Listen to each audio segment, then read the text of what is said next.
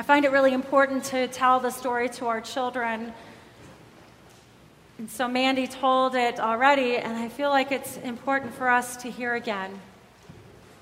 So hear these words from the Gospel of Mark 11, verses 1 through 10.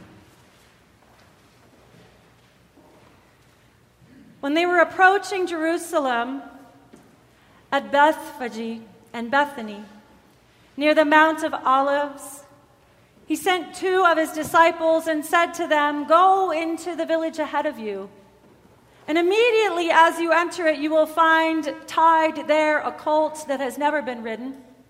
Untie it and bring it. If anyone says to you, 'Why are you doing this?' just say this, 'The Lord needs it,' and we'll send it back here immediately." And so they went away and found a colt tied near a door outside in the street. And as they were untying it, some of the bystanders said to them, "What are you doing untying the colt?" And they told them what Jesus had said, and they allowed them to take it. Then they brought the colt to Jesus, and they threw their cloaks on it, and he sat upon it. And many people spread their cloaks on the road, and others spread leafy branches that they had cut in the fields.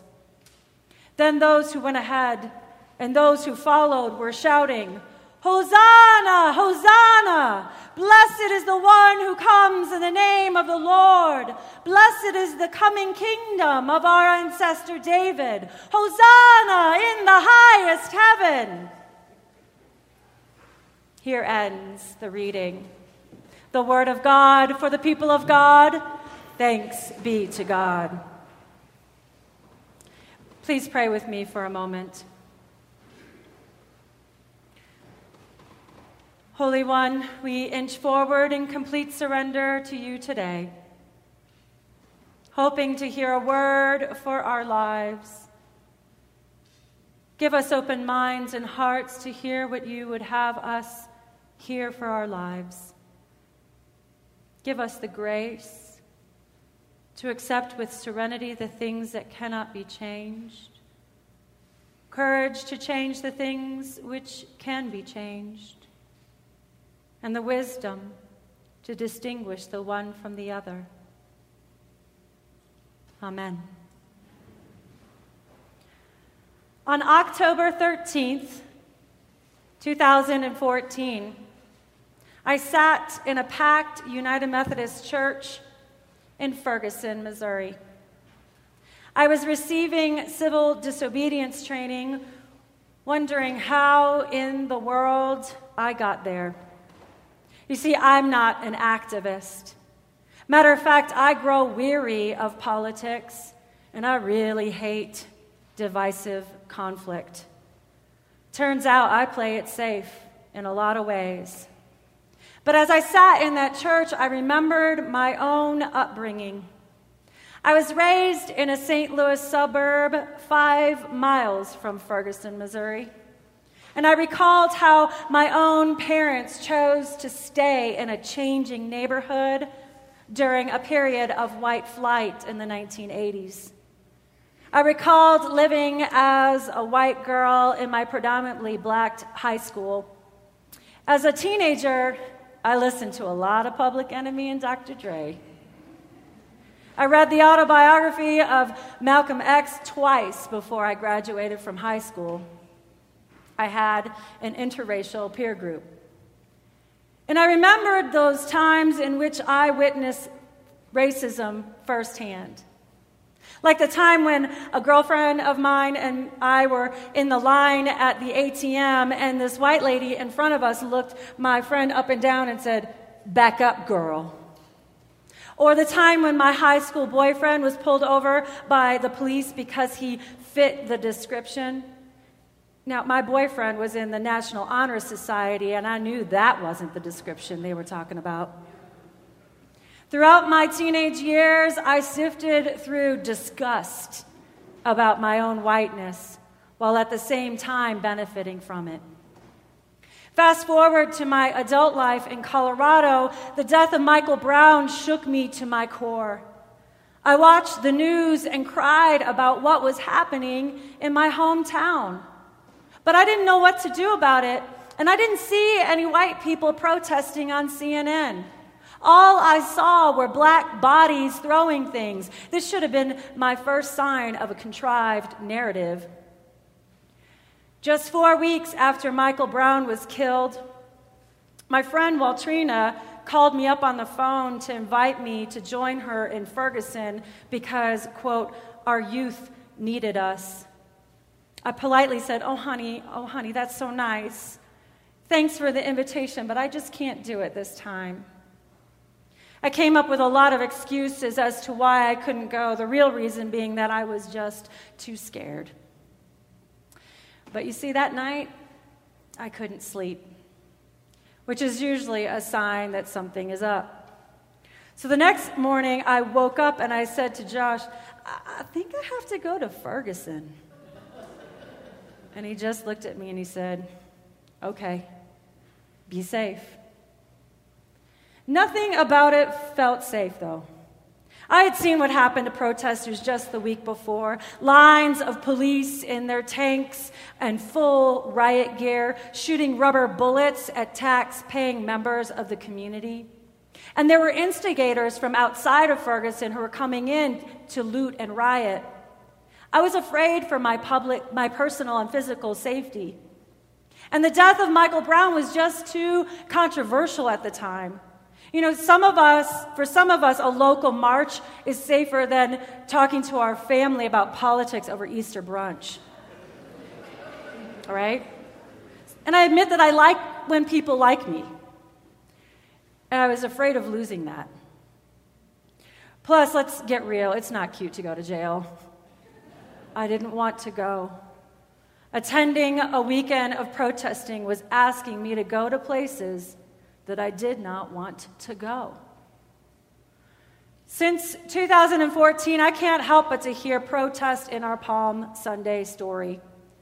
This idea is supported by the work of Marcus Borg and Dominic Crossan in their book, The Last Week. They make the case that this peasant parade did not happen in isolation. It was a protest to the royal procession that was happening on the other side of town. On the other side of Jerusalem, Pontius Pilate held the reins of a mighty war horse to intimidate the Jewish people during their holy time of Passover. And so, as an act of risky political theater, Jesus and his misfit followers untied a borrowed donkey to reimagine their weakness as their power. A donkey, cloaks, and some palms were instruments to publicly demonstrate their political oppression. It's as if they were marching for their lives. Their celebration mocked those who worshiped at the foot of political power. Dominic Crossan writes, the two processions embody the central conflict of the week that led to Jesus' crucifixion. The conflict of military might and sweet hosannas were on the streets of Ferguson, too. When I first arrived in Ferguson for a late-night protest, I joined young people whose goal was to end police brutality. We marched 5 miles through the dark streets of Ferguson, chanting, "Black Lives Matter." I noticed the sternness of police officers that lined the corners of the route, and I felt my anxiety rise. A small glimpse into what this community experienced every day. So I pushed past my feelings of discomfort because, let's be honest, it was just uncomfortable. So that I could walk and talk and listen to the stories of young people until midnight that night. One young man called the private incarceration of poor black people the modern-day debtor's prison. They couldn't afford to pay traffic violations, which resulted in warrants for their arrests. One young lady shared that one of the Ferguson police officers called her boss to tell her boss about her activism. And that phone call got her fired. And then another young man shared that he had lost 2 jobs due to police harassment, so activism was now his full-time job. It's as if they were marching for their lives. Throughout the weekend, these young people called out Christians for our complicity and our silence. It felt risky to be called out to a stunning truth that left me feeling utterly powerless. But here's what I thought about later. They trusted us. They trusted that religious communities would respond to their pain, and we didn't. They trusted that police officers who worked under high standards of peacekeeping would protect them, and they didn't. It is heartbreaking to hear that we grown-ups fail our children over and over again. And so, at 7:30 a.m. on Moral Monday, only 2 blocks away from the Ferguson Police Department, over 600 religious leaders gathered in that church for civil disobedience training. We filled out jail support forms. And then we wrote the phone number of the jail support hotline on our arms with Sharpies. And then we clergy, we spent time in communal confession.